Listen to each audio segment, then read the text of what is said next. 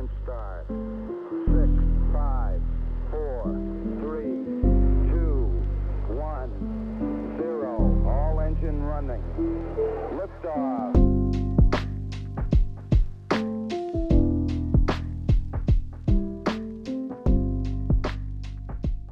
Hello, Mr. Diamond. How are you doing? Jonathan Yee, Yes, sir. That's me. how you doing, man? I'm good. I asked you how you're doing. Why are you ignoring my question, bro? Oh, I think it's like an impulse reaction. All right. What is it? I was joking. What is it? That is Week? true. Yeah. What We're is going to so week it's 8, yeah, week 8. How's your week 7? How bro. was your week 7? I I don't know how it was for you, but it was real rough for me. Arguably the roughest week I've had this no, for sure the weakest week. Whoa, what am I saying? The roughest week, right? This semester, arguably one of the roughest top 5 roughest weeks I've had, in my time at Cal Poly Pomona. Really? Arguably, yeah. I mean, I came off 3 tests. I should give context. I had a test Monday, Tuesday, and Wednesday, and normally that's like, oh, what about finals week? I don't know what it was, but I'm doing a project as well. And when you're doing a project, and you also have these, and like my project, leads are very understanding, and they're like, yeah, you have midterms. I want you guys to focus on that.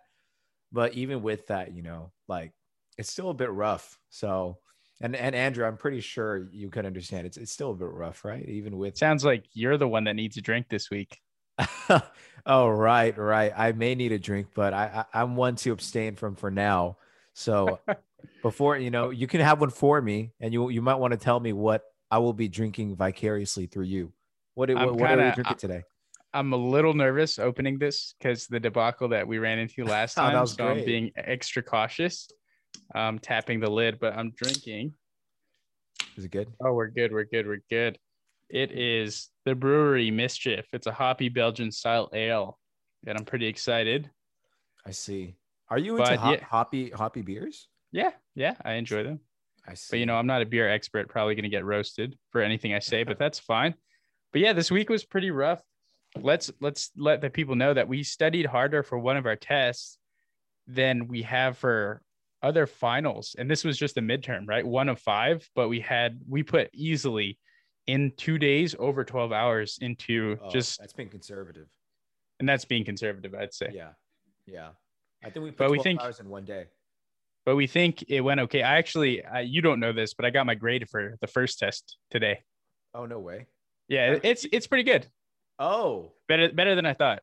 really? Yeah, so I'm Are happy we with it. talking like I mean, okay, no, we could talk about this later. Yeah, That's good. That's good to know, because I'm still this particular grading order is in alphabetical order, and that's what it Andrew's seems. last name is Diamond, and that means he's letter 4, like he's the 4th letter in the alphabet.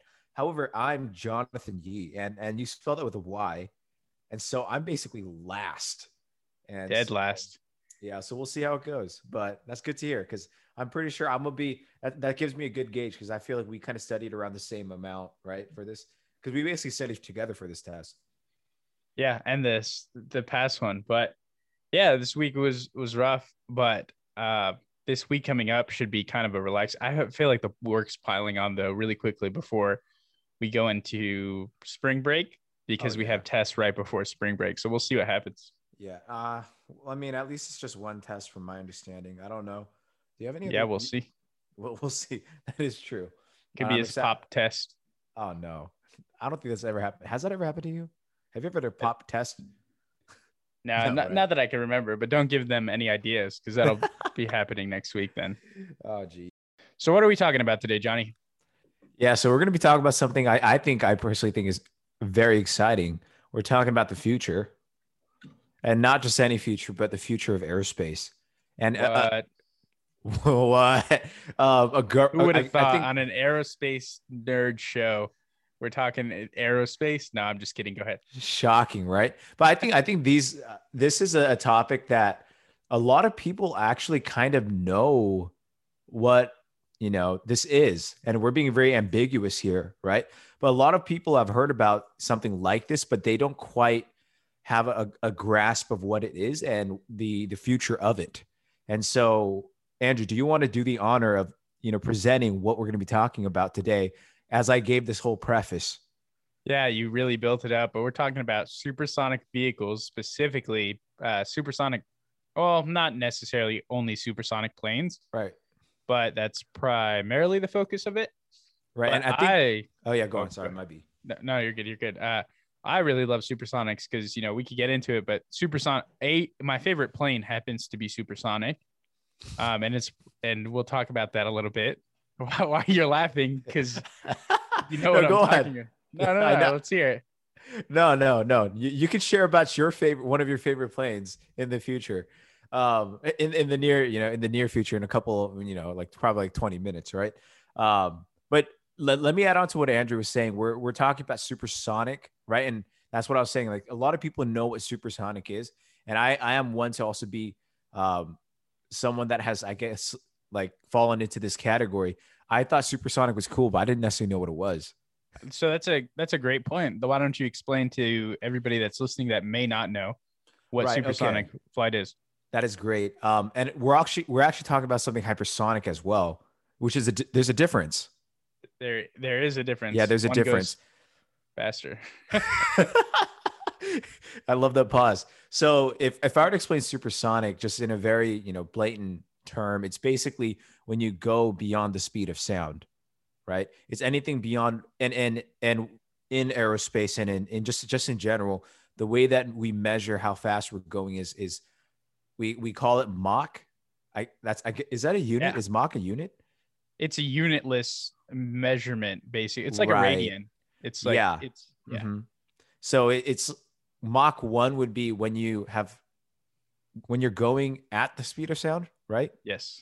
And then once you surpass Mach 1 is when you're when you have surpassed the speed of sound. And that's when you hear something called the sonic boom. And that's when you get the breaking of the sound barrier. And, that's where the cool stuff happens. Now, I've heard a sonic boom before. It's quite scary.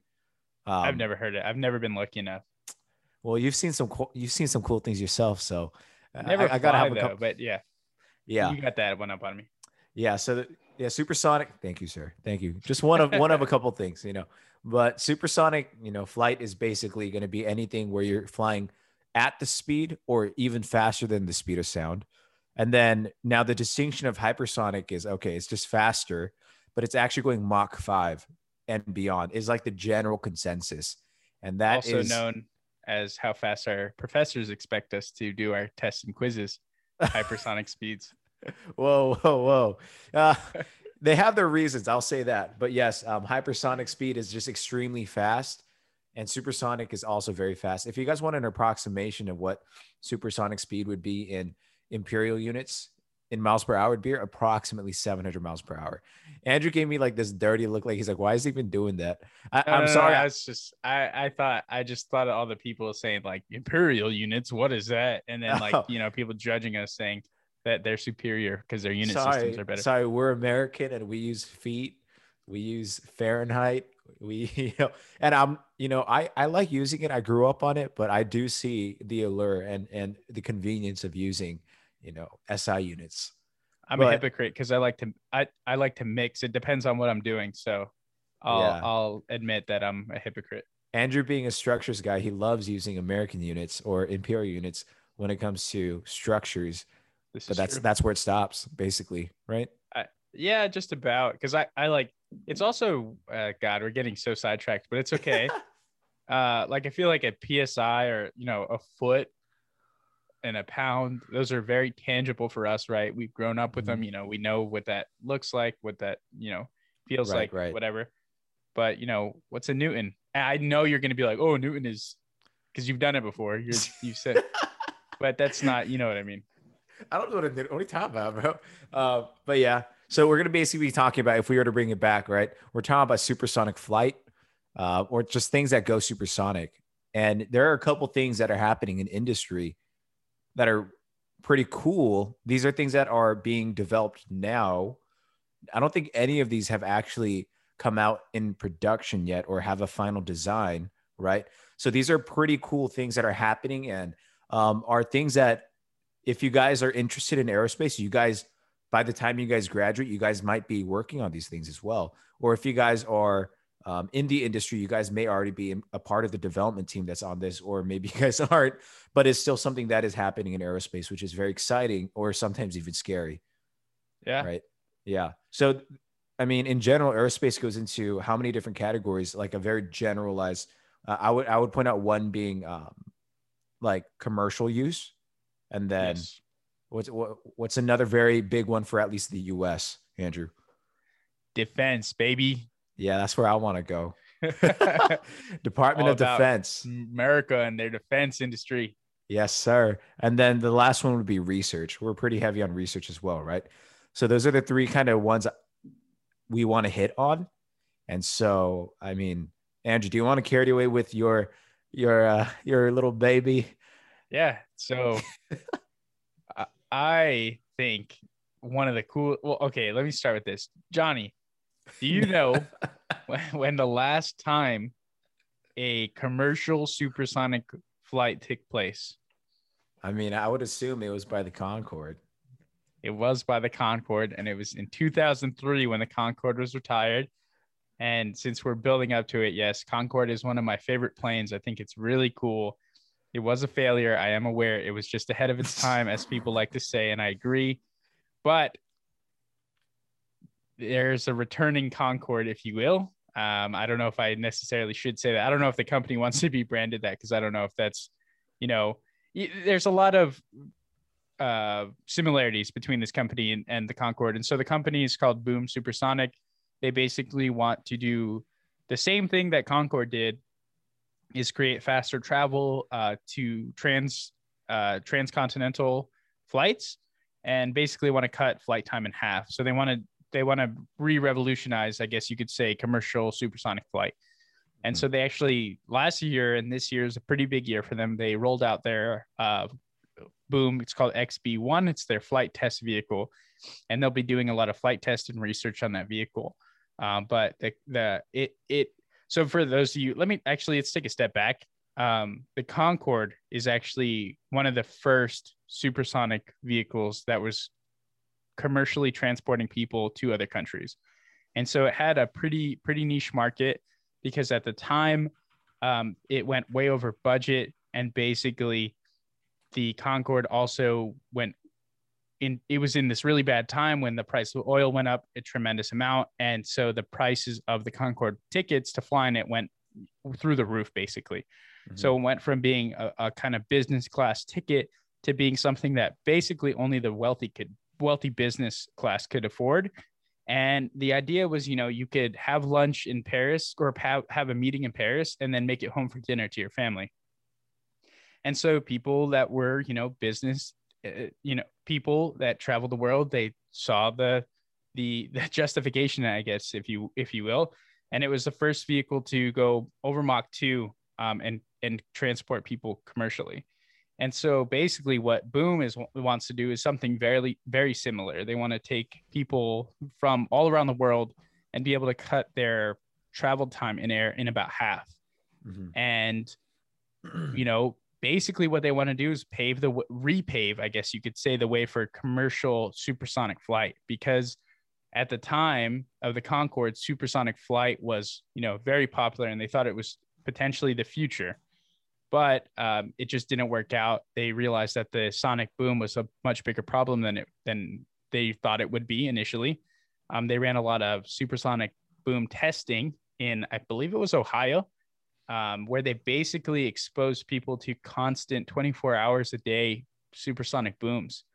And within, I think, like 20 days of the program starting, it got shut. There was complaints and it got shut down. Is this the Concorde? It wasn't. So it was in preparation for the Concorde. Oh, wait. Sorry, go on. They were just testing sonic booms in general. So they were testing a European plane in Ohio. Well, okay. At the same time that the Concorde was being developed, you have to remember Boeing SST was also in the works of being developed. That is a cool plane. I like that one.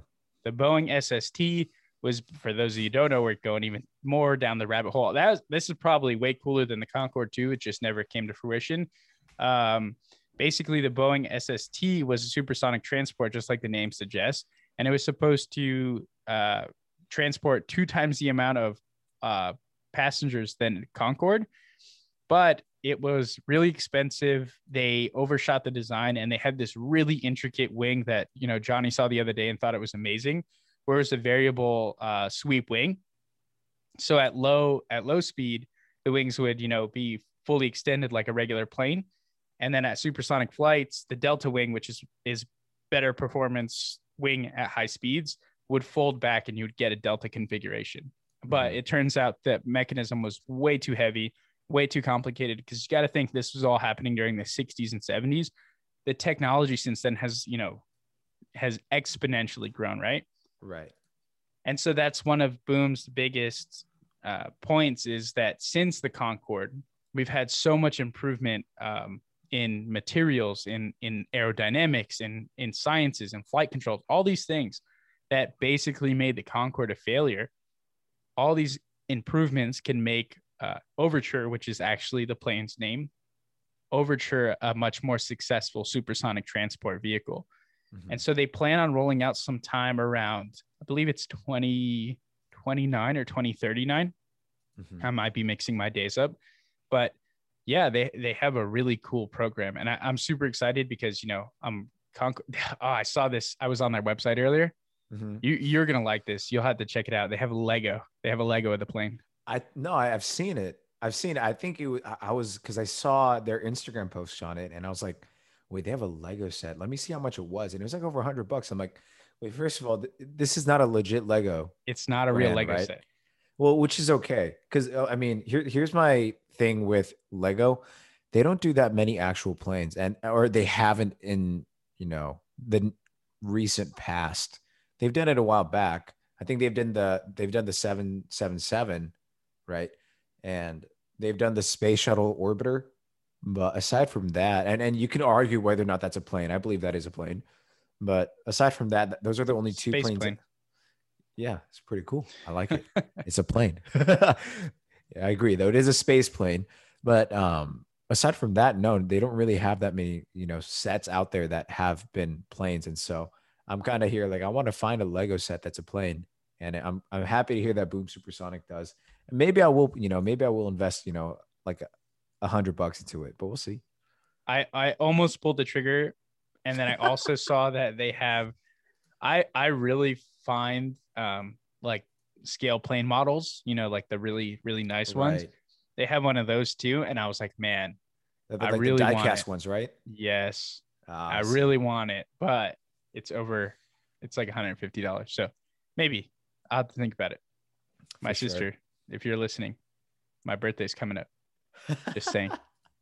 Anyways, that's about it for Boom Supersonic. Really cool company. They actually just got one of Boeing's old CEOs as their leads, I think. One of them, huh?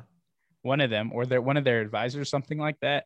Mm-hmm. And so the company has like a lot of potential to, you know, take supersonic transport to the next level, like to where Concorde really wanted to be. Right. Pave the way. And like, if I wanted to add on to this, because I've done some of my research into Boom Supersonic. And for those of you guys that don't know the history of the Concorde, first of all, the Concorde was the first plane to ever commercially fly supersonic. Yeah. Yes. And it was the last plane to do so. And there's good reasoning behind it. But a lot of the designs that went into Concorde actually didn't come to fruition, or there were designs that did happen, but the plane ended up not flying up to that par. So for example, the plane was supposed to fly, I think, at 60,000 feet. And do most planes fly? Is it at 30,000? 35,000 feet. But the reason for 60,000 feet would have been you have less air up there, right? Everything's less dense. And so you can fly a lot more quickly without getting so much resistance. The only issue that they basically stopped flying at that height was because of radiation, right? Is that correct, Andrew? I think there was other issues associated with it too, but radiation was a big issue as well. Right. But if you fly at 60,000 feet, and this is one of the reasons why I want this plane to actually come into fruition, when you're flying at 60,000 feet, you actually see the curvature of the earth. you actually see black around you, Yeah. right? You see this, you see space. You're arguably flying in space, right? Depends, because space is, I don't know if you guys know this, but we don't have an actual defined, like actual definition for space, from my understanding. But I don't know if I necessarily agree with that. As far as I was told, I heard it's the 50 miles. the Kármán line is what is known as like officially space. So how high is the Kármán line then? I would Let me I would have assumed it would have been. I heard something like if you're 50 miles above Earth, but 50 miles seems pretty high. I don't know if 62 miles. 62 miles. Okay. Yes. Yeah. So, I mean, I guess if we were to convert 60,000 feet into, 62 miles, you can now figure out whether or not that's actually space. But even if that isn't space, right? Imagine you're flying at supersonic speeds, right? And I think Andrew, like, you can correct me if I'm wrong on this, but from what I've seen, they're trying to make these plane tickets the same price as business class tickets. So Yeah. for some people that may not be affordable, but if you wanted to splurge, let's say, right, you can splurge and fly supersonic, and you get to see the curvature of the Earth. You get to see a portion of what maybe you might see from the ISS if you're really close, I guess. Right. But I think that's a really cool, and like, I feel like I would want to make that a part of my bucket list if I the will be chance doing that. happens. Oh yeah. I will. You know, I think just to be able to say you went supersonic would be cool. And I don't Oh. really realistically see myself being in the position to be in a fighter or anything like that at any point in my life where I could Mhm. actually go supersonic. So yeah, I mean- I'll be doing it. If the plane lives its life out, I'll be doing it for sure. For sure. Yeah. No, I think both of our girlfriends said no to us being astronauts. I don't know. I know my girlfriend told me you cannot be an astronaut. And I was like, why not? And she's like, it's dangerous. I'm like, I was like, but it's cool. She's like, no. And I was like, all right. And then, I know I'm going on a little tangent here, but Andrew and I were like, yeah, let's build an airplane. And we're like, we're going to build this airplane. We're going to fly it. And then both our girlfriends also said, you can build an airplane. You just can't fly it. And we're like, we're going to have to get someone else to fly our airplane then. Hey, that's all right. Maybe we'll just secretly fly it. I don't know if my girlfriend actually listens this far into the, she probably does. But yeah, This is a test. I know it's a test. If you hear what I'm saying, I will buy you a meal.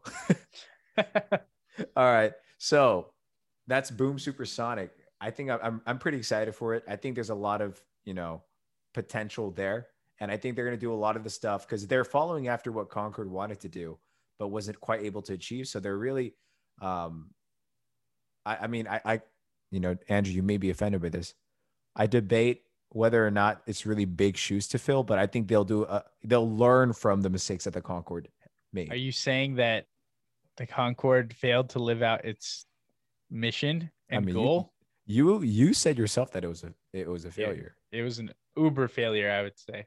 Yeah. It was, I could say that I could see it being ahead of its time though, for sure. Without a doubt. I think supersonic flight can potentially become a thing that is highly affordable and, is something that could be a lot more, I guess, relevant in the future. So yeah, go. Is there something you want to say? No. I mean, there's, you could talk so much about the Concorde and like that could be a whole episode by itself. But yeah, if you don't know about the Concorde, look it up. It's really cool. But let's talk about the vehicle you were looking into, Johnny. All right, for sure. So the vehicle that I was, there's a couple of them that I really want to talk about, but I think I guess the one that might be a good one to go into next would be the SR-72. SR-72. Yeah. I think you mean the SR-71. There's no 72 in production. Not in production, right? There's no SR-71 in production either, though. That's true. I think the SR-71 actually retired in 98, and they I think they have been flown since, but they're not actually used for reconnaissance anymore. But for those of you guys out there that do not know of the SR-71, it's quite an iconic plane. It's probably one of the really big planes that made Lockheed Martin, the company it is today. And that's arguable because they have a lot of planes that came out. Another one that you guys might have heard of might have been the U-2, which is a very well-known plane, or maybe the F-117, right? And very recently, the F-35 and the F-22. but the SR-71 currently holds the record for the fastest plane ever produced. Right, Andrew?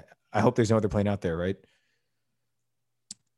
No, not to my knowledge. Okay, I was about to get my heart broken if there was another plane out there that was produced that was faster than the SR-71. Well, I mean, when you like, as in terms of a production, Right, flying, production, right, flying, not right, because I think experimental, that is a very good point to bring up for those of you guys that don't know. A lot of aerospace companies, they create not companies, they create planes that are experimental or just proof of concept, but it just stops there, right? The X series, I guess, would be one of them, right? Is that a way? Is that what Yeah, experimental is? So yeah, it was basically NASA created HyperX, which was their hypersonics experimental program. And it Mhm. started with the X-43, I believe, and has since they developed. Well, it's like a joint collaboration between a few companies, but primarily NASA and Boeing. And since the X-43, Boeing has also developed the X-51 Wave Rider, which is not really a plane, but it's a air vehicle. Mhm. So yeah, we always have like these experimental Right. vehicles, right? Yeah. So if I were to really like dial it in and be as factual as possible, the SR-71 is the fastest plane ever like produced, like multiple productions, right? Not You just could buy like one if you wanted, if you I had the don't, money. I, I don't know about that. Maybe. I mean, they're museum relics in a sense because they're so fast. There's like stories about them outrunning missiles in Vietnam during the Vietnam War because and the pilots would just play around with these people over Vietnam. Not like these people, but it would be the Communist Party at the time. And I'm trying to shoot the plane down, and the plane would just go into full throttle and just run away from the missiles. Like this plane is amazing, and basically the plane was created by Clarence Kelly Johnson, another iconic figure in aerospace. He's the one that also created the U-2, but he created a branch of Lockheed Martin called Skunk Works, and basically Skunk Works is another iconic branch in aerospace, and they are the ones that are developing the SR-72 at this point, from my understanding. And they are doing this, and this is not supposed to be a supersonic plane. That's what the SR-71 was. I believe it hit up to Mach 3.2 or 3.3. Yeah, I know it's threes. Yeah, I may be wrong on that, but the SR-72 is actually going to surpass that by quite a margin. It's supposed to go beyond Mach 6. So that's a And hypersonic. it is hypersonic. Exactly. It's hypersonic. And this is the crazy part. I think you would really appreciate this, Andrew. I don't know if you picked up on this fact, but since metal tends to melt when you get beyond Mach 5, they need to create a new frame. So the SR-71 was built with titanium, and it. People had to consider thermal expansion. The engineers had to consider thermal expansion because when you guys are going beyond Mach 1, Mach 2, Mach 3, right, you're going to get heating on the plane because the air is going by so quickly. You get air friction. However, for the SR-72, you're going to get speeds that are extremely high. So you go into Mach 5, Mach 6, and that basically melts metal, which Right. is so basically no plane is capable of that. That's metallic. And so now they're considering composite materials, our favorite class, composite materials. Let's go, baby. Let's go. Composite materials.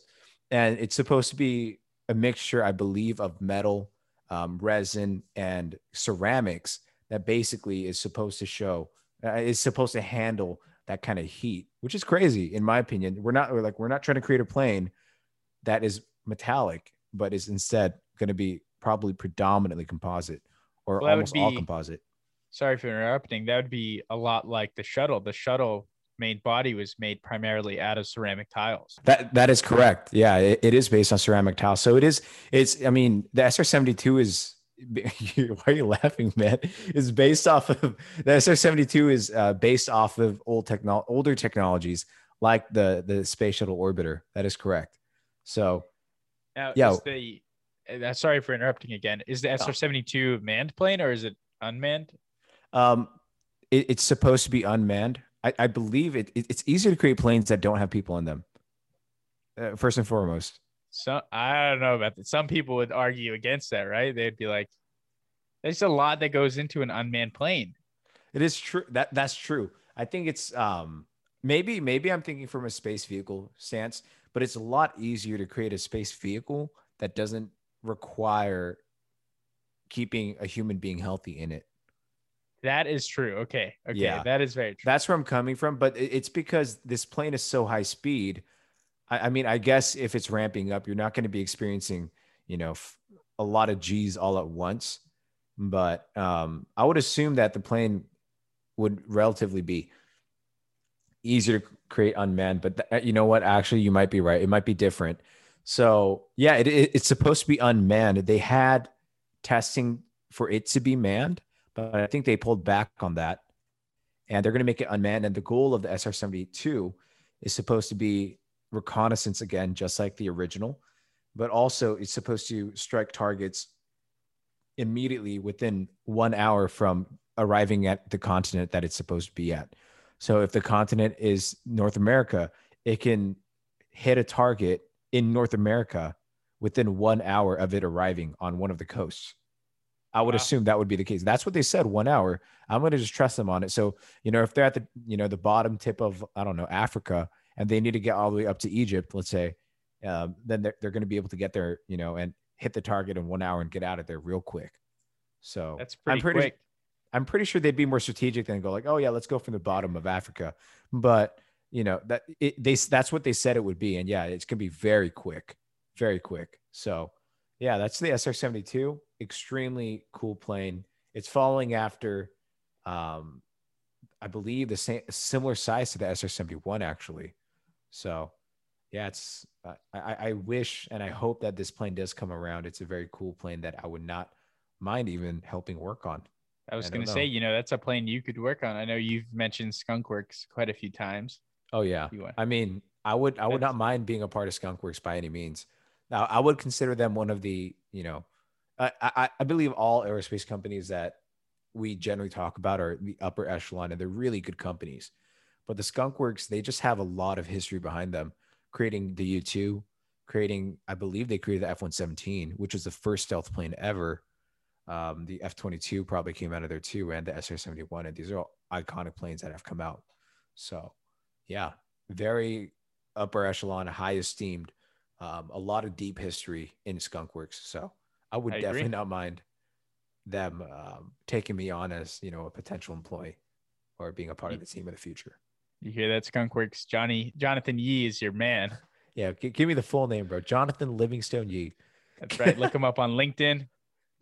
Oh, yeah, I guess you guys can. Yeah. You guys can connect with me. I'll connect with y'all. All right, for sure. So that's the SR-72. What else you got for us? Oh, okay. All right. I'll go again. All right.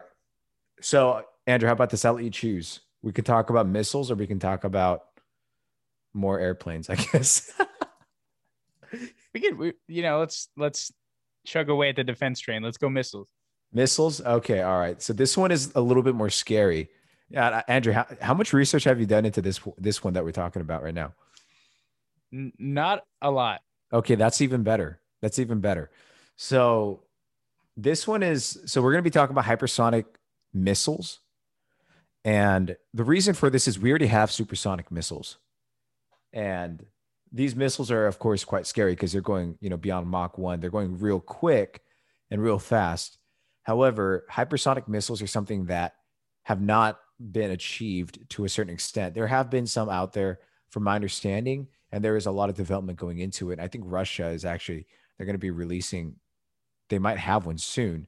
But the reason why hypersonic missiles are so in high demand or are wanted by one of the, the biggest nations out there, which are the US, Russia, and China, are because there's no defense against a hypersonic missile. Right. Yeah. So if a missile goes hypersonic, then there's no way that any sort of defense can actually go up against and try to prevent that missile from actually hitting its target. And so that's a very dangerous thing. And I mean, it's just a part of, I guess, the way the world functions. Not everybody wants to be out there, creating missiles, but it is in a sense, a means of defense for the citizens, and a means of making sure that their country is safe. And so with that, these countries, the U.S., China, and Russia, are in the race to try to create hypersonic missiles. And so, yeah, basically, um, there are. I guess I should be going into the technology behind hypersonic missiles. Uh, Um, and it kind of falls in suit with how supersonic missiles work. Andrew, do you by any chance know how some ICBMs work? Yeah, so this may not be true for all, but the ones I've seen is it's launched extremely high. And then it basically goes into, it's like you throw, this is a really poor explanation, but imagine you're throwing a baseball really high, almost straight up in the air, and you'll have a apex. Right. And then basically you, at the apex, it targets in where it wants to go. It knows where it wants to go. And then it falls back to earth, and it can be power assisted as well on the way back down. Right. That is basically what that's how ICBMs work that are supersonic. And that's basically what they also want to do with hypersonic missiles as well. So the way that these ICBMs and hypersonic missiles in the future will work is they get shot up really high into the air. They may, I think they were supposed to hit space actually. And what happens is, I believe some do. Yeah, they hit gravity. They use gravity as an assist to gain momentum and speed to be able to go hypersonic. And in the case of hypersonic missiles, they're going to be riding on their own shock waves. That's the crazy part. They're riding on their shock waves that basically make it so that they go really high speed and they end up hitting their target. Yeah, So, so that's actually one of the reasons why X-51 actually got its name. Boeing X-51 is called the Wave Rider, and that's because they engineered it so I believe the front inlet of the vehicle, it creates a sonic wave that basically allows the vehicle to ride that wave and to continue being propelled, basically. Right. And the X-51, I don't know if it's a flying body or what did you call it earlier? It's I called it an air vehicle, but it basically looks like a missile. It's like a small shark looking thing, I guess you could describe it as. Yeah, I believe the Air Force may be looking at it as a potential missile in the future, from my understanding, because from my research, the X-51 is actually, it's shown as hypersonic missile Boeing X-51. Yeah. And the source is from the U.S. Air Force. And so that is, hypersonic missiles basically. And there's the three big countries that are into it right now. And surprisingly, the U.S. is actually falling behind on this. China and Russia are supposedly ahead on this endeavor. And, the U.S. wants you to think they're behind. Oh, yes. It's a game. Yeah, exactly. Yeah. A lot of people are saying the U.S. is relying more on the jets that they have. And then they're relying a lot on, I guess, their aircraft carriers that they have as well. And so they think that it would be something that is sufficient enough for defense at this point. But the U.S. is still doing research into this. It's just that it's not as big of something that they're really into. But yeah, the hypersonic missiles, definitely something that is in the near future. I think it's not something that's going to go away. And I think it's something that is, it can be problematic because from a political stance, imagine, the leverage that a country could have if they're the only country to have hypersonic missiles, right? It's kind of like the nuclear war, but, all over again, right? So it could be definitely dangerous. So this kind of technology can be used for good and bad, right? Right. And that was one of the main drivers behind the Boeing X-51 was that other countries said that they had achieved hypersonic missiles. And so basically that was the response to develop a hypersonic vehicle that, could be used as a missile. But it will be seen what happens with the future of, hypersonic ICBMs. Right, right. Yeah. And so, I mean, right, this is the reality of how things work. Things are some things are good, some things are bad. Um, but it's a scary thing, but that's kind of the world we live in. But I kind of wanted to transition from that into something that's probably kind of good, right? And this is something that I learned about probably first before anything else when it came to I guess supersonic technology that hasn't come out yet, which is something called the sonic thump. And it sounds really cute. Sonic Thump. I've never heard of it. Only Sonic Boom. Only Sonic Boom. Wait, you've heard of the Sonic Thump through me then, right? That's what it Yeah, is. yeah. Yeah. So basically, NASA and I believe Lockheed Martin. So, Lockheed Martin doesn't just do, scary things, but they work alongside NASA and they created a plane called the X-59. And so this is what Andrew was referring to by the supersonic project that's going on, experimental project. And the X-59, they call it the Quest, X-59 Quest, and it's spelled with two S's for Quest, and it stands for Quiet Supersonic Technology. And this is a very weird looking plane, but what it achieves is supersonic flight, I believe, from Mach 1 to Mach 1.3, but it does it as a thump. And I was doing research into this and it just blew my mind. They said that the thump is just as loud as 75 decibels. And you guys are like, what does that sound like? And I was like, I don't know what that sounds like either. And they were like, oh, it's the same as a car door closing. Yeah, I was gonna say 75 decibels is like an air conditioning run. That like a loud air conditioner, I think. Yeah, but it's like you just hear it once. You're not hearing the supersonic boom, right? You're not hearing the sonic boom. Now, for those of you guys that have not experienced the sonic boom, and I think that's quite a lot of people, it shakes your hair. It shakes your hair. It made me cower in fear. You have to respect the sonic boom, and so it's something that is quite loud. It's something that shakes walls. It can shake windows, and there have been stories. I believe Andrew, you might have read this story too, because we actually had to hear a story about this in one of our aero classes, Aero 101, I think, where a plane went supersonic over, I believe it was a school, like a military school, and that school, all the windows shattered. So that's the power of like a sonic boom. But instead, what they're doing is they're going to limit it down to something called a sonic thump. And there is reason behind why this is happening, and it's because they want to start implementing supersonic technology into closer to suburban areas. A lot of this testing is done predominantly out in the middle of nowhere, and if it's like Palmdale, right, China Lake, those kinds of places, those are the two places I can really point out because those are the ones that I'm most associated with. But these places are dry lake beds that have a very small community of people living around there, and they have verified airfields where they're allowed to go supersonic and create a sonic boom when approved for.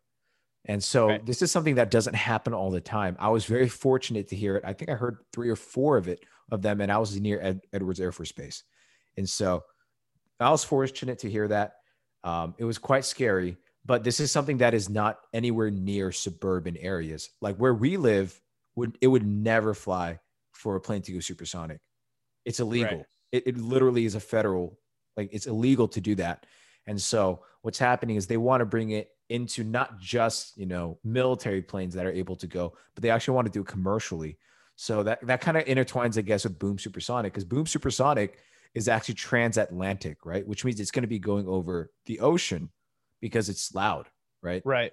However, imagine a world in the future where we're not just going supersonic over oceans, but we're going supersonic over continents as well.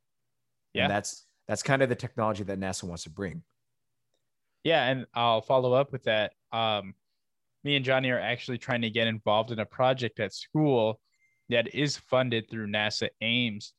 And they also are trying to reduce the supersonic boom that you hear in transport. Johnny, you actually don't know about this. I never told you. What they're trying to do is they're trying to basically, because the sonic boom forms at the leading edge of the airfoil or the leading edge of the vehicle typically, right? Mhm. So the idea is if you introduce an electrical charge on the leading edge at the same time that the sonic boom occurs, that Mhm. you will eliminate the pressure difference. And as a result, you will not get that sonic boom. Interesting. So NASA wants to, at our school's wind tunnel, at our school's supersonic wind tunnel, they have a model built. They want to put a model in the supersonic wind tunnel, electrocute the edge basically, and see if they can reduce that sound signature. Interesting. That's not quite the technology that NASA, I believe this is actually, what is it? Which NASA branch is it? It's the Armstrong Flight Research Center is the one that's leading this one. I might be wrong on it, but I heard about the Sonic Thump originally through them. And they may be one of the branches of NASA that is working on it, if not the leading one that is. So I take that with a grain of salt. But what they're doing is they're doing this based off of the shape of the plane. That's how they're limiting the sonic boom and making it into a sonic thump. And if you guys ever take a look at the plane, it looks extremely odd. It looks like kind of like a dart in the way that it looks, and it's really narrow and long in the front, and then it has something called canards, which are like an extra pair of wings that tend to usually be in the front that are like mini wings.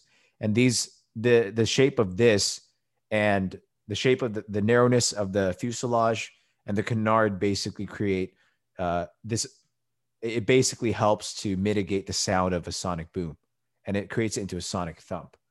Even though it doesn't necessarily look like it, it reminds me a lot of the X-29. X-29.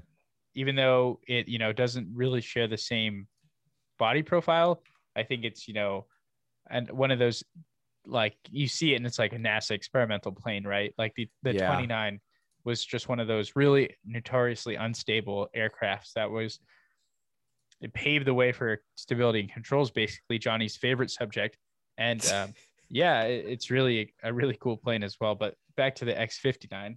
Yeah, well, first of all, if you guys want to look at the X-29, it looks like the pilot is flying the plane backwards. Yeah. Yeah, because the wing is actually forward swept, which is oddly enough, it's really weird. But you guys should go ahead and take a look at that if you guys have the time. It's definitely one of the weirder planes out there. But yeah, the X-59, it's a sonic thump. It's exciting because this stuff, I believe they just tested it just this past month. I want to say within the last 4 weeks, and I believe it was a success. And so, this is again all just technology that's just coming out that has yet to become something that's implemented in industry, but is something that is being pursued after. And it just merely has to do with the idea of supersonic flight or hypersonics, right? So it's a pretty cool idea. I mean, if I want to go a little bit further on with the plane, it's extremely long. It's like for considering that it only pilots one person, I think, and it has delta wings because it's going supersonic. And you guys will notice if you guys ever look at planes that go supersonic most of the time, unless they're fighters, and I want to say even some fighters have it, but a lot of planes that go supersonic tend to have delta wings. One being the Concorde, yeah, and the Overture is going to also be a delta wing as well, right? So yes, yeah, delta wings are the way to go. They just perform better at high speeds. Yeah, that is the emphasis. They perform better at high speeds. When they're in low speed, they don't perform quite as good. So at takeoff, it's a little bit harder, which is why it's okay. It's okay. It's okay if you're not good at takeoff. It just matters, if you're in high speed, right? You're only taking off for a short period of your flight, right? Your flight is much longer. I mean, it's pretty important. Takeoff's pretty important though. But, going back on topic, I wanted to say one more thing that was really cool about the X-59. And it's that they basically found out the way to mitigate the sound of the sonic boom. They found out the sonic boom has a sound signature that's similar to the shape of an N. And so if you guys have taken physics, you guys know that the best way to cancel out sound or any waves in general is to do the opposite of it. I believe, I forget what the technical term is. Do you remember, Andrew, what instead of doing resonance, it's dissonance though, right? Right. So the idea is dissonance, where you shoot out a sound, the opposite of that. And so they're basically trying to do that thing where they're trying to I guess, create a sound signature that could either oppose it. And I guess that's what they do with the shape of the plane. I mean, I'm no expert, so you guys can judge me all you guys want, but I do know that that is something that they realized, and that's what they wanted to mitigate. So they wanted to mitigate that N-shaped sound signature that they had. And I guess they managed to use that data and create a design of a plane that looks like a dart. And it kind of does look like the X-29, as Andrew was saying. I wonder how this is getting off topic. And it's like one of those things, me and Johnny often do this, where we look at a plane and we think about how that plane performs just by looking at it. So like just looking at it, I'm thinking, I wonder how stable the aircraft is, right? Because you look at it and it definitely does not look like a typical aircraft. And you look at it and it probably doesn't have like your typical stability of an aircraft, right? Mm-hmm. And you're the expert here. So, you know, you might know a little bit more than me considering you're the airplane guy, but, you know, and you won't necessarily know the the answer to that, but it's just something to think about when you look at it, right? Wow. I'm a little bit offended that you think I don't know. I know exactly the stability controls of the X-59, the experimental plane that actually is probably not public in terms of testing. You know, I could look at it right away and I know exactly. No, this thing. All right. So what are you waiting for? No, I was joking about that. I know. I was gonna make up a bunch of stuff, you know, some voodoo magic, but no, I have no idea how well the plane flies. I would assume that it has to be, you know, somewhat stable, right? And if not, yeah, there has to be stability controls aspects inside the plane, avionics wise, that help the plane out. But yeah, voodoo magic, stability and controls, basically synonymous. Oh yeah, 100%. Same thing. Rocket science, voodoo magic, synonymous. Basically. Johnny, that ends our segment on cool planes. Uh-huh. And I'm very excited to say we have a question this week. Oh yeah, we do. It's actually it's a few questions wrapped in one. So okay. I guess I could fire them off to you. Unless you have anything else to say about voodoo magic and hypersonic, supersonic vehicles and how. No, I'm good. I think when we say supersonic is going to take over the world. Yeah. Everyone thought it was AI, but it's supersonic. Hey, you know, we can't fight it. Yeah. So, I mean, once we say voodoo magic, we're basically done talking about what we were talking about. So you can shoot the question at me. Now, Andrew has not, you know, shown me what the question is by any means. So I've not. I actually just checked, and it was sent to us relatively recently, 20 hours ago. So I just read it for the first time too, as well. All right. Well, you guys are gonna get, the real reaction from unfiltered. Me. Unfiltered. Absolutely not. Yeah. All right. So this is from Jamie M. Hi, Andrew and Johnny. My name is Jamie. I'm a student at Palomar College. Is that somewhere you went? No, I went to Fullerton College. That Palomar sounds familiar. It sounds pretty cool, and it sounds like it's somewhere in California. I've definitely heard about it. So shout out to Palomar College. Says, I will be hopefully transferring to uni in about a year. I have some questions for you guys. It's actually 3 questions. So do you want to do one at a time and you respond, or you want to hear all 3 and then respond? I'll do one at a time. How about we both respond to it? Yeah. Yeah. So, this is a great one for you. Oh, geez. That's scary. Number 1, how important is coding for an engineering student? Oh, that's very hard. That's a very hard. Well, it's not hard. So I come from a general coding background. I used to teach coding. If those of you guys out there that have listened from the beginning, I taught Python, I taught C++, I taught Java.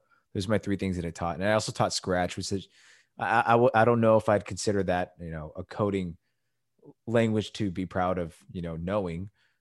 No, like nothing bad against Scratch. It's a great program for, younger kids to learn coding. However, coding it can be your friend in engineering and in university. I think it's very beneficial to people because it not only helps you out in engineering specifically, but also helps you out in the way that you think. And I don't know if I've ever said this to Andrew, but when it comes to when you code things up, you're trying to find a solution in a step-by-step manner. The way that I was always told this, and this is I got to shout out my friend here, Josh, because he really helped me out in understanding coding.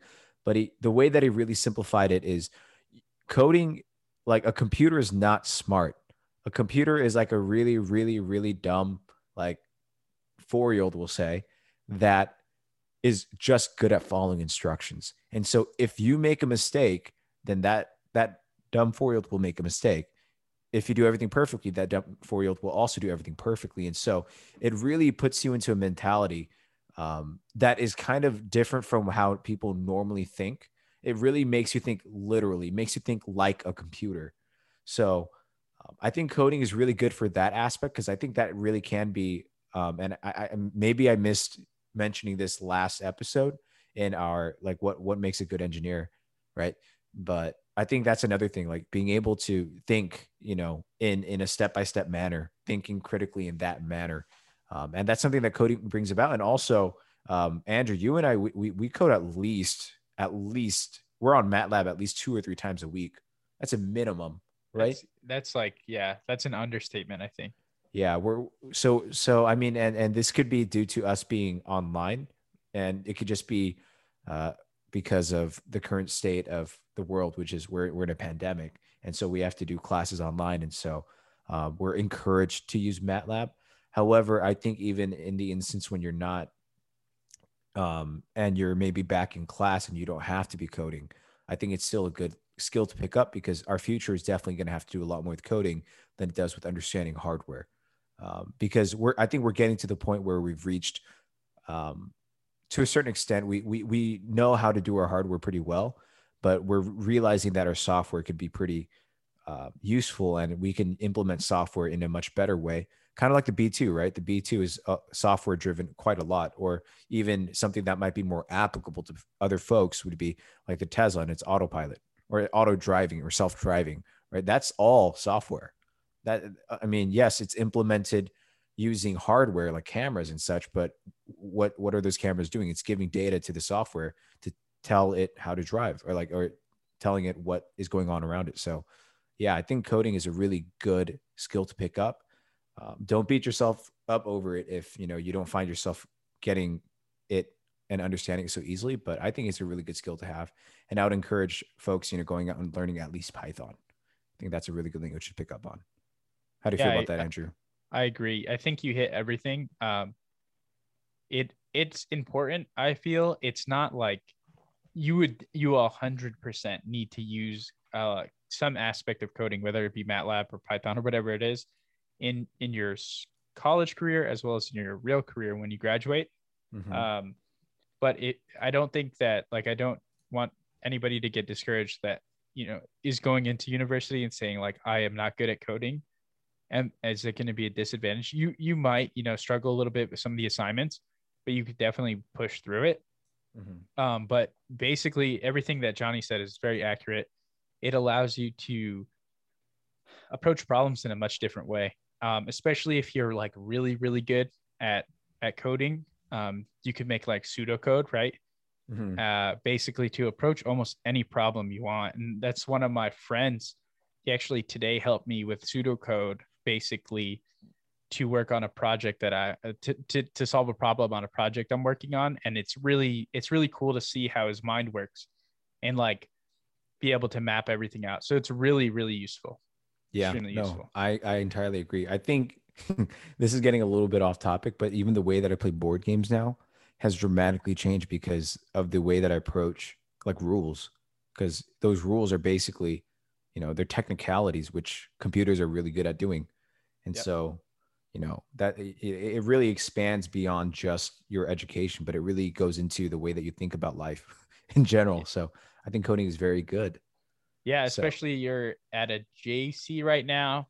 You mm-hmm. could probably take that class, that coding, an extra coding class Mm. for relatively cheap. It'd probably give you a lot. And coding classes in JC was really fun. It was like me and Johnny actually took a really similar class, which was Intro to C++, Right. where we didn't go to the same college. We didn't take the same class, but we both had to make a game as our final project. And we both made games, C++ based games.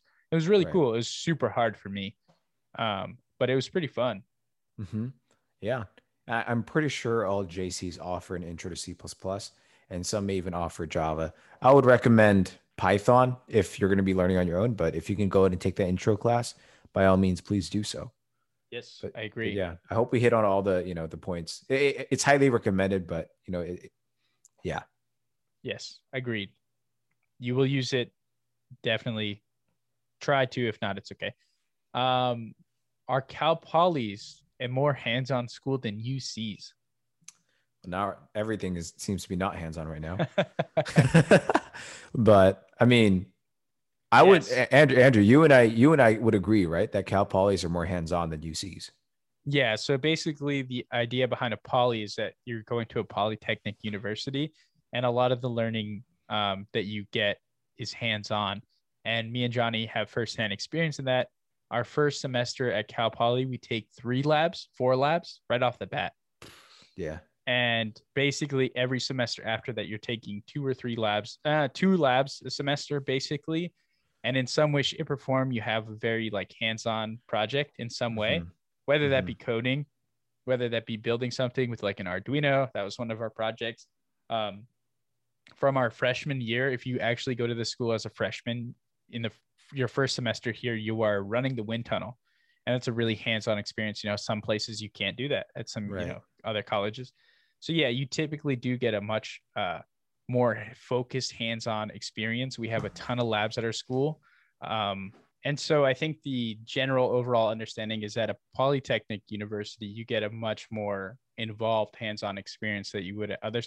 There are some other schools that, also get involved in projects and they have really big competition teams. But our school specifically has a ton of projects that they compete in nationally.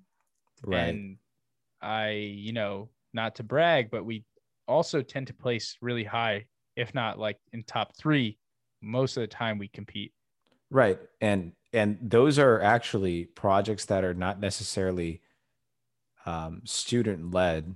I think the ones that we compete no, there are, but even like our school, our final project is actually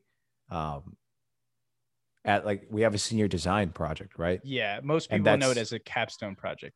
Right. A capstone project. And that is actually, we place in that as well. And not all schools do capstone projects, actually, from my understanding. And even if they do, it's not necessarily something this is my understanding from what I've heard outside, right? But they don't go out and compete either. It's just something that's done internally. And so, yeah, no, I mean, I'm right there with you, Andrew.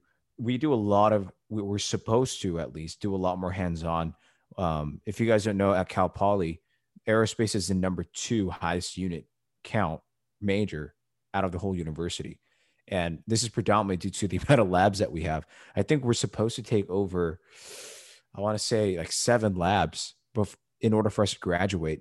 And yeah, our first year as a transfer, we came in, and I'm assuming, Jamie, was it? I'm assuming that, Jamie, if you were to come into Cal Poly or Cal Poly Pomona, if that's, a possibility for you, because I noticed that you were in California, you would be working on the low speed wind tunnel. That's something you'd be working within your first year. You'd be working on our water tunnel. You'd also be working on a load cell through one of our intro lab classes. You'd also create a plane, I guess, out of, I forget, was it cardboard? And we also, fly a rocket, and we measure, flight time and all that stuff. And that was just the first year. And I'm pretty sure I'm still missing some, like our MATLAB course as well, which I mean, you can argue whether or not that's an actual lab, but class is brutal. I guess, I guess it was pretty, it was hard. But yeah, like we're just listing things that we've done hands-on, and that was our first year. And that doesn't even do justice because we actually left school before we finished out the year. And so, yeah, you're going to get a lot of hands-on experience. And specifically at Cal Poly Pomona, we have a high-speed wind tunnel. So we go supersonic, right? And that's really cool. So you can probably see, shock waves and all the cool things that go with it. And then we also have the low-speed wind tunnel where you can do testing on stuff if you're in senior design, right? And we also have a structures lab We have 3D printers on here, like on campus, and we have a lot of other stuff. And I'm pretty sure, Andrew, you can probably list a lot more things as well. But we have a lot of stuff that, students are able to play around with and understand why certain things happen the way they do instead of applying it only theoretically. And I don't think UCs have that opportunity, from my understanding, because they're mostly research based. And from my understanding of the friends that I've talked to at UCs, they don't have that experience like like we do at Cal Poly Pomona. So, yeah, I would definitely say that was one of the main reasons I decided to go to Cal Poly. That was one of them that I like I said last episode, I'm a very hands-on person. So I wanted that. I thought it was really cool that, I mean, we can't do it anymore, but I thought it was super cool that you could have card access to labs and you could basically go in when you want, within, to a certain extent and work on your project. Right. And yeah, we have a ton of equipment. And it's not only aerospace equipment. We could also go to the mechanical engineering department as much as they don't like us. And we could occasionally borrow their machinery as long as, they don't have basically the priority and that we agree not to hurt ourselves or anybody else, but we try to get along most of the time. But yeah, we have a very intense and like Johnny said, the wind tunnel, me and Johnny next year are going to be designing a wing to put into the low speed wind tunnel. And we're going to be testing the aerodynamic properties of this wing that isn't a usual wing, right? We're not looking at, just a NACA wing airfoil or whatever it is. We're looking at a very particular custom configuration that we're going to develop, and we're going to determine the aerodynamic properties on it. But before we even do that, we have to take this wing into the structures lab and determine, static loads on it and make sure that the wing isn't going to break in the wind tunnel. So this is all part of the process at, CPP. I'm sure other schools have some form of it, but it's just what we know from our experience. Our school is very hands-on with it. Right. So hopefully that answers the question of whether or not Cal Poly is a more hands-on school than the UCs. I strongly believe so. I have not, been to a UC myself, but my understanding of other students that are at UC specifically for aerospace and also other engineering courses, they do not have that hands-on approach that we actually do have, which is very fortunate of us. And also our school happens to be, I believe, cheaper than most UCs as well. So yeah, it's I feel like it's a win-win situation there if you're really trying to get a deep understanding of things and it might be even, some people are visual learners, and that's like a very handy thing to have at Cal Poly, or it's something that works for us. Cause I think I'm more of a visual learner. And when I see it actually happen in front of me, it's a lot easier for me to understand the concept afterwards. So yeah, I believe Cal Polys are more hands-on than UCs, but if there's anyone out there that disagrees with us and would like to say that, no, I've been really hands-on, then we're all ears to that too. We'd love to hear about the community around us as well. So yeah, send us an email. Yeah, for sure. I actually wanted to, ask the last question to you, Andrew, because I actually took a look at this email now, and I feel like you might be able to better answer than I do. And so the last question is, what are other companies that you can work for that are similar to NASA and SpaceX? That's a great question. I didn't even really read this one. Okay. So it depends on what you do. I'm assuming based on, you say NASA and SpaceX, you really want to go into the astro and go into space sector. Of course, SpaceX is probably the leader in, privatizing rockets and will continue to do so. But, there's other companies like Blue Origin who basically are the direct competitors that are building rockets too, that also have different purposes, right? They all have, different goals in mind. And that's an episode in itself. What's the difference between SpaceX and Blue Origin, and what are they doing differently? What are they doing the same? But, you could work for, even if you work for NASA, like you could see with NASA JPL, NASA, you have a lot of different career paths to go down in NASA. You have other companies like ULA, United Launch Alliance, they actually put the rover into orbit. And United Launch Alliance has been one of the most historic launch companies in the United States because they've been so successful and they've had so many great developments, and they're continuing to develop new rockets to this day. They have a future as well. They want to go to Mars, basically. So you see all these new, ULA is not new, but you also see other new companies popping up like Electron. Electron is, I don't know if you've ever seen it. It's really cool carbon fiber composite rocket. It's as far as I know, it's a non-reusable, pretty cool rocket that wants to cut the cost of putting stuff into low Earth orbit. So you see all these companies kind of popping up in the aerospace sector that really have different missions and plans. Right. And so, and it doesn't even end there. You could work for all these companies and do so many different things, right? Yeah. Northrop Grumman, they have a space sector that does a lot of satellite integration and missions. They also have recently, I think, bought out I did hear about this. I mean, I don't quite remember either, but I know that they are now the largest producers of solid rocket motors in the United States. And so that's a huge thing. They overtook a company. They bought out the company. I forgot exactly who it is. You might be able to find it. But they're now the largest producers of solid rocket boosters. And so those will likely be, used in the next maybe moon mission, maybe Mars. We'll see. It remains to be seen. But with all these companies, you could do so many different things. You could do satellites, you could do rockets, you could do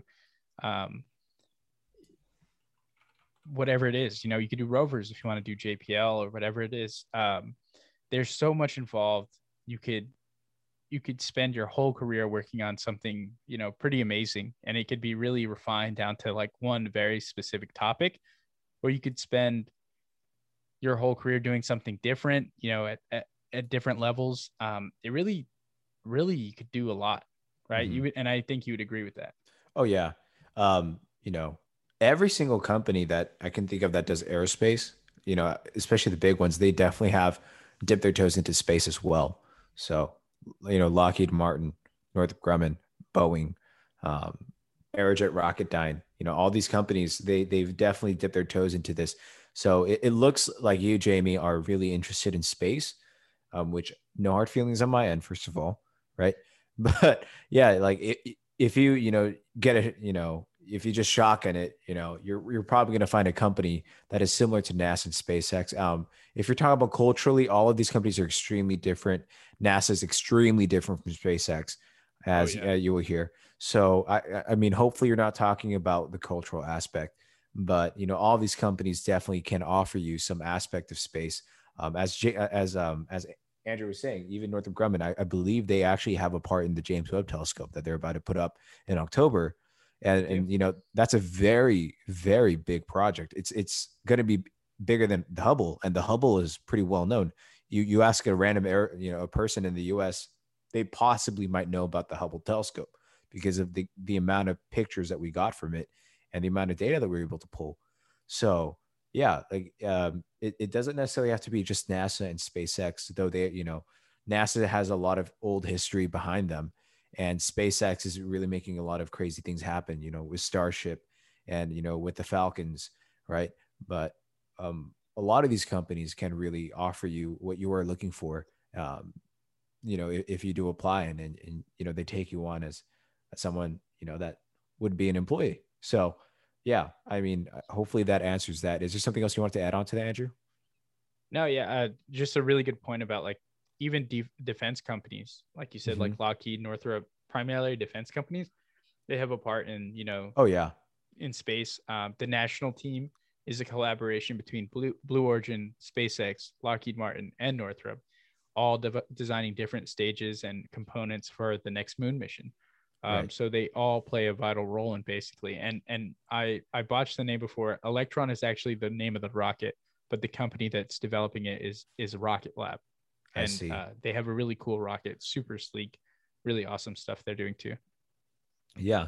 So you can take a shot at any company and you'll basically be able to, find a company that, fits that, I guess, what you're looking for. I mean, a lot of these companies actually have been doing it for quite a while. Cause I know Lockheed Martin actually created the external tank for the space shuttle as well, the orange tank.